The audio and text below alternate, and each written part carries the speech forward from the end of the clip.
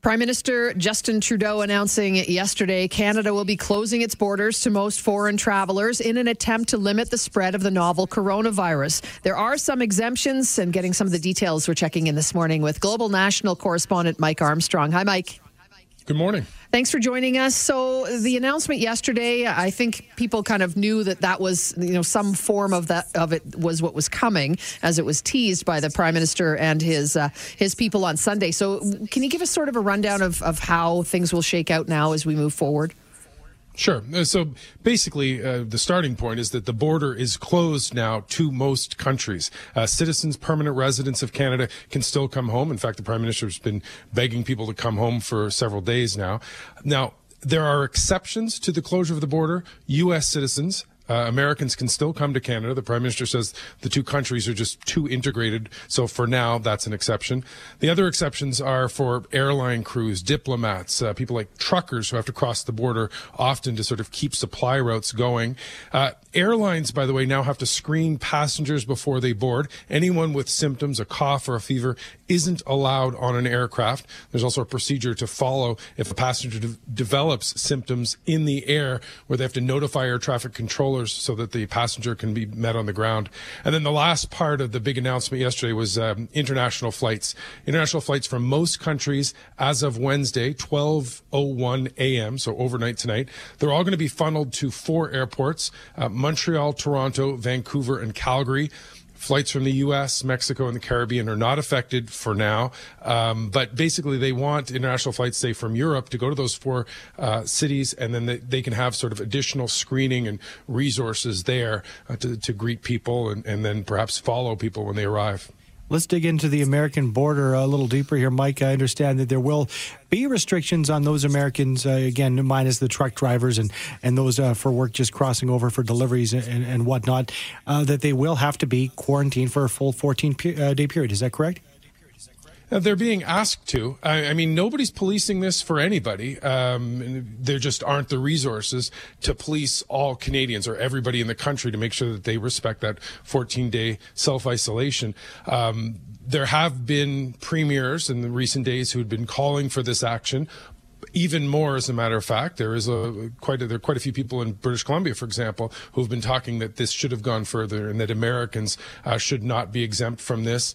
But really, there is a big effort to keep the two countries and the reaction to this crisis integrated, as well as to respect the fact that our economies are so integrated and the supply routes that cross that border back and forth. And it's really complicated to change things with that American-Canadian border. For example, if you go south of Vancouver, you've got a part of the U.S. where you have to travel into Canada to get back into the U.S. Campobello Island on the East Coast, it's a part of New Brunswick where you have to drive across the bridge into the U.S., and then you have to drive through the U.S. to get back into Canada. Even ambulances have to do that. So really closing that border, affecting trade and affecting people, the movement across the border, very, very complicated. And of course, another thing a lot of people are pointing to is what might have been the reaction from the White House had Canada closed the border. That's something a lot of people are talking about as well. Let's talk a little bit about potential repatriation of people who are outside of the country now.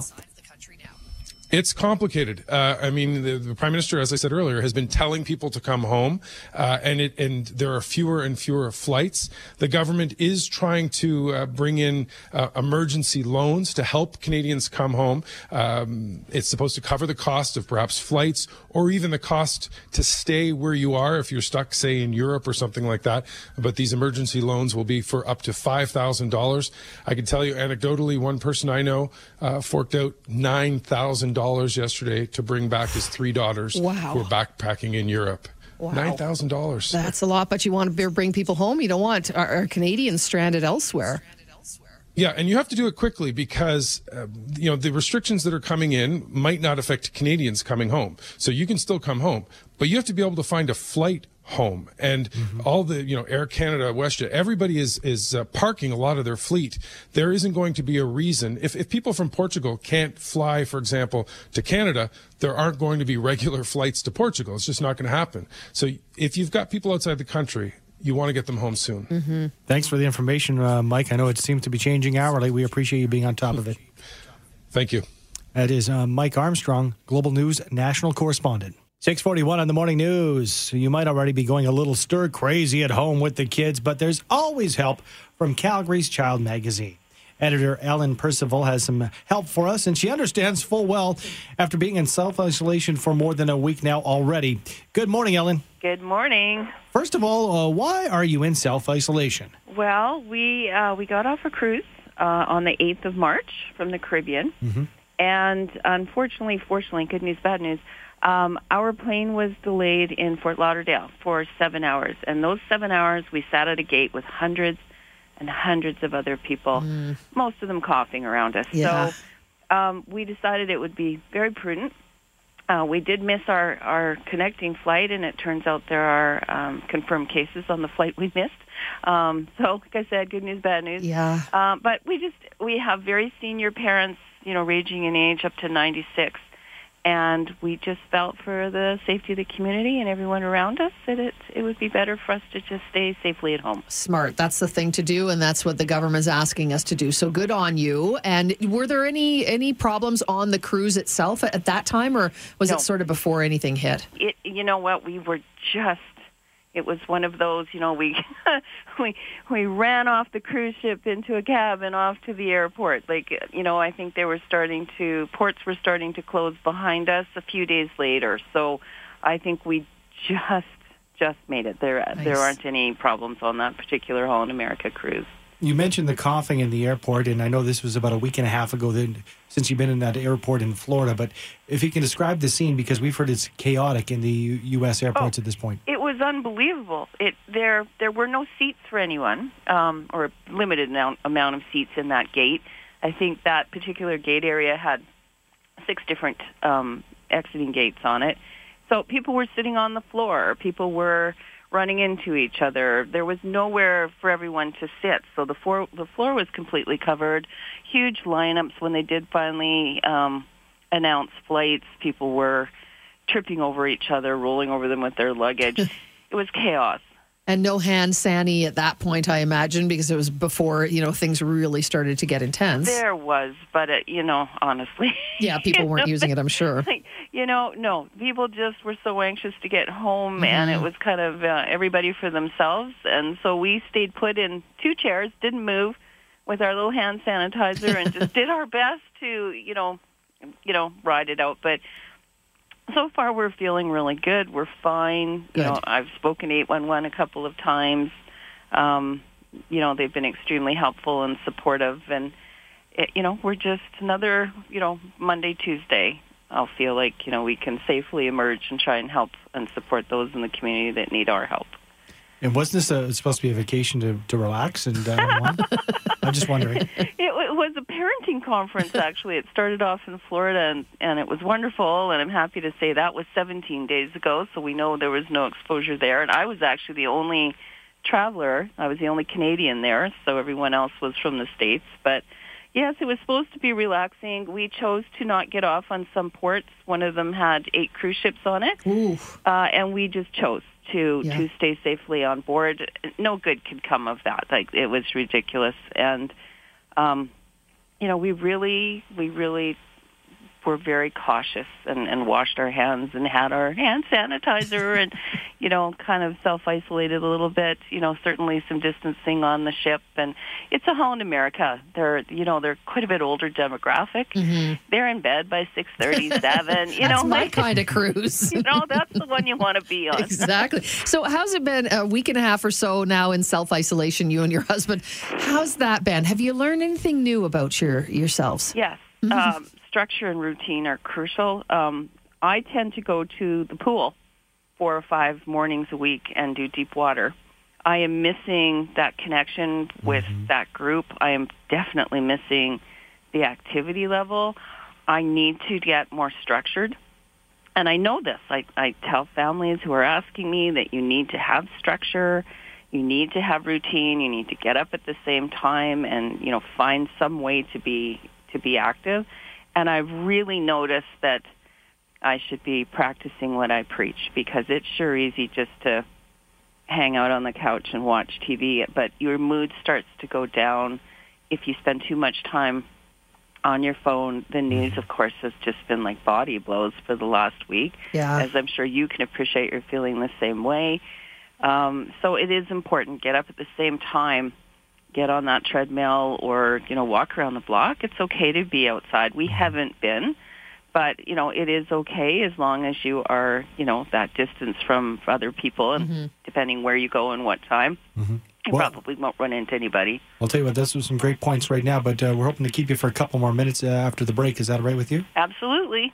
Ellen Percival, Calgary's Child Magazine. More on how to keep the family cohesive and non-combative. And keep the kids coming entertained. up in 2 minutes. 6:49, joined once again by Ellen Percival, editor of Calgary's Child Magazine, who is in self-isolation at home. But more than that, we wanted to talk to you as well, Ellen, because you've got all the goods on how to keep the kids entertained and not driving us and themselves crazy now that, they're on hiatus from school for the time being. Absolutely. The first thing I would say, we'll backtrack just for a second, is, make sure you deal with your own anxiety first. Get the information you need, calm yourself down, then sit down and talk to your kids about their fears and worries. I think we need to all start on the same page where everyone's feeling empowered that you've got this, you're taking precautions at home, you're washing your hands, you're looking after yourselves. A family meeting is really important. I think you need to establish some boundaries. Because you're going to find, just like when you go on holidays together, you have this idyllic vision of how great holidays are going to be. So beautiful. And the bickering starts, right? Because too much 5 minutes together in. time. Yeah. Yeah, before you get in the car. Yeah. So I think it's really important that you all sit down and kind of, devise a family contract. What is this going to look like? What are our expectations? What do we think the biggest challenges are going to be? What strengths do we have? Discuss any concerns or expectations. So that's number one, okay? Then you need to set up some structure, as I said. Getting up at the same time, have breakfast together. Routine is just going to be so crucial for people. It's really important for them to know kind of what their day is going to look like. Keep moving. That's a big one. Make sure you schedule in some fitness family time. You can find any number of videos. There'll be some little fitness videos. You can go out and run around the backyard, or again, depending if you're isolating or not, you still can go out for a nice walk around the block, or and keep yourselves distanced if you need to. It's important that kids have a schedule. We've got one on our Facebook page that, basically get up at the same time, have a little walk, do some academic time, some creative time, some chores and quiet time, whatever that looks like for your family. But I cannot emphasize enough. Now, we're all feeling a little overwhelmed about how are we teaching our kids at home. I'll be honest with you, I probably would have killed mine. I don't have the patience. I just don't. And I know that about myself. So, dig deep, everyone. You can get through this. There's so many resources and support available. We are working on a video series. We've reached out to many, many, many of the businesses in Calgary that we personally work with and asked them to shoot little videos. We've got something coming on how to do an art class. Yeah, great. Right? We'll have a little fitness class, I hope, hopefully some tours. We're hoping to check in with some of the animals at the nearby farms. You'll find those resources. They're popping up everywhere. We have dozens of them on our Facebook already, and we'll be adding more. Okay, well, I'll tell you what, we're going to have to leave it there, but calgaryschild.com and search Calgary's Child Magazine on Facebook. Thank you very much for your great words, Ellen. You're welcome. Ellen Percival, editor of Calgary's Child Magazine. Winter, COVID-19, kids are off school right now, fitness facilities closed. It's a recipe for lying on the couch and watching Netflix. So how can we keep active and get into a new type of fitness routine? With the answers, we're joined by fitness trainer Garner Bleesk. Hi, Garner. Hi, Sue. How are you? Great. Thank you so much for joining us. So we should not, I'm sure, according to you, just lie on the couch and eat bonbons at this point, right? Absolutely not. This actually provides us with an awesome opportunity to maybe recommit to some of our goals and some of our fitness desires. A lot of people wind up having the excuse of, I don't have enough time to do this, to take care of myself. And now we're in an unfortunate position, but in a way also fortunate, that we actually have time to do things that we wouldn't otherwise have time to do. Aside from if you're, for example, sitting around the house eating bonbons and watching Netflix, this is a great opportunity for you to say, well, I actually have an extra 5 minutes. Geez, I actually have an extra hour. Maybe there's something I can do at home. aside from the physical benefits, I know my wife, she loves going to yoga and doing her Zumba. Gym is now shut down. For her, it's the mental health, and I think sometimes we don't see that connection between the physical and the mental that we would get by being active. Absolutely. One of the things that I've noticed already is that there's a huge imbalance in what people are absorbing with the information out there, and more of kind of a panic and anxiety related to what's happening. The reality is we still have a lot of opportunity to be proactive, and a balance of maybe once in a while not watching a bunch of news that is kind of inciting some of that anxiety and fear.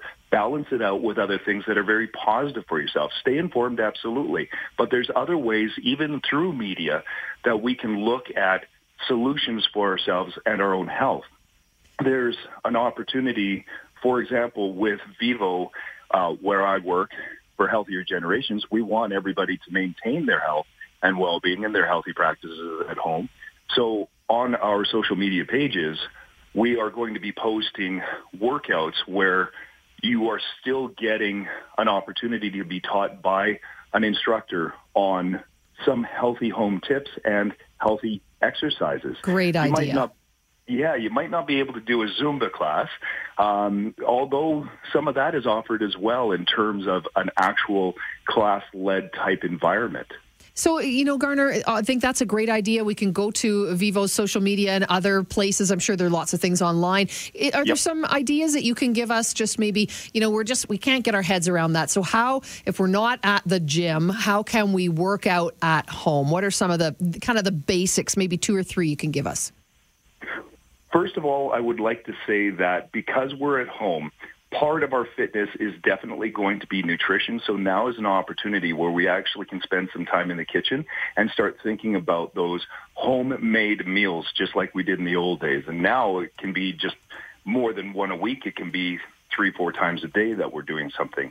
But with regards to actual exercise, most of us have a chair, a sofa, a set of stairs. Most of us can even get outside on the nicer days. Going for a walk around the block and getting some fresh air and some sunshine does amazing things for our mood and our dopamine levels. We will increase kind of that stress reduction and overall happiness that we have. Then in the house, we can be doing things like doing squats off of a couch or a chair. This body weight, believe me, if you do it slowly and don't use your hands to help you get up, but simply do a set of 10 very controlled movements, you'll get a great leg burn. Walking up and down the stairs, you don't have a Stairmaster. It's not a continual direction, so be careful, go slow, but walking up and down the stairs will be an incredible workout, just like doing a Stairmaster. A lot of the things in the gym, matter of fact, try to mimic what we do outside anyways. Mm-hmm. The treadmill is just mimicking our walk outside. Our Stairmaster is dealing with walking up our stairs. And when you say walk outside, Garner, I think when we think walking, if you're a hardcore workout enthusiast, you say, I'm not going to be able to get it done. But you could go as far as you want, and the pace is up to you. So you could actually probably burn more calories than you think. Perceived exertion is kind of where we benchmark how much we're getting for a health benefit from our workouts.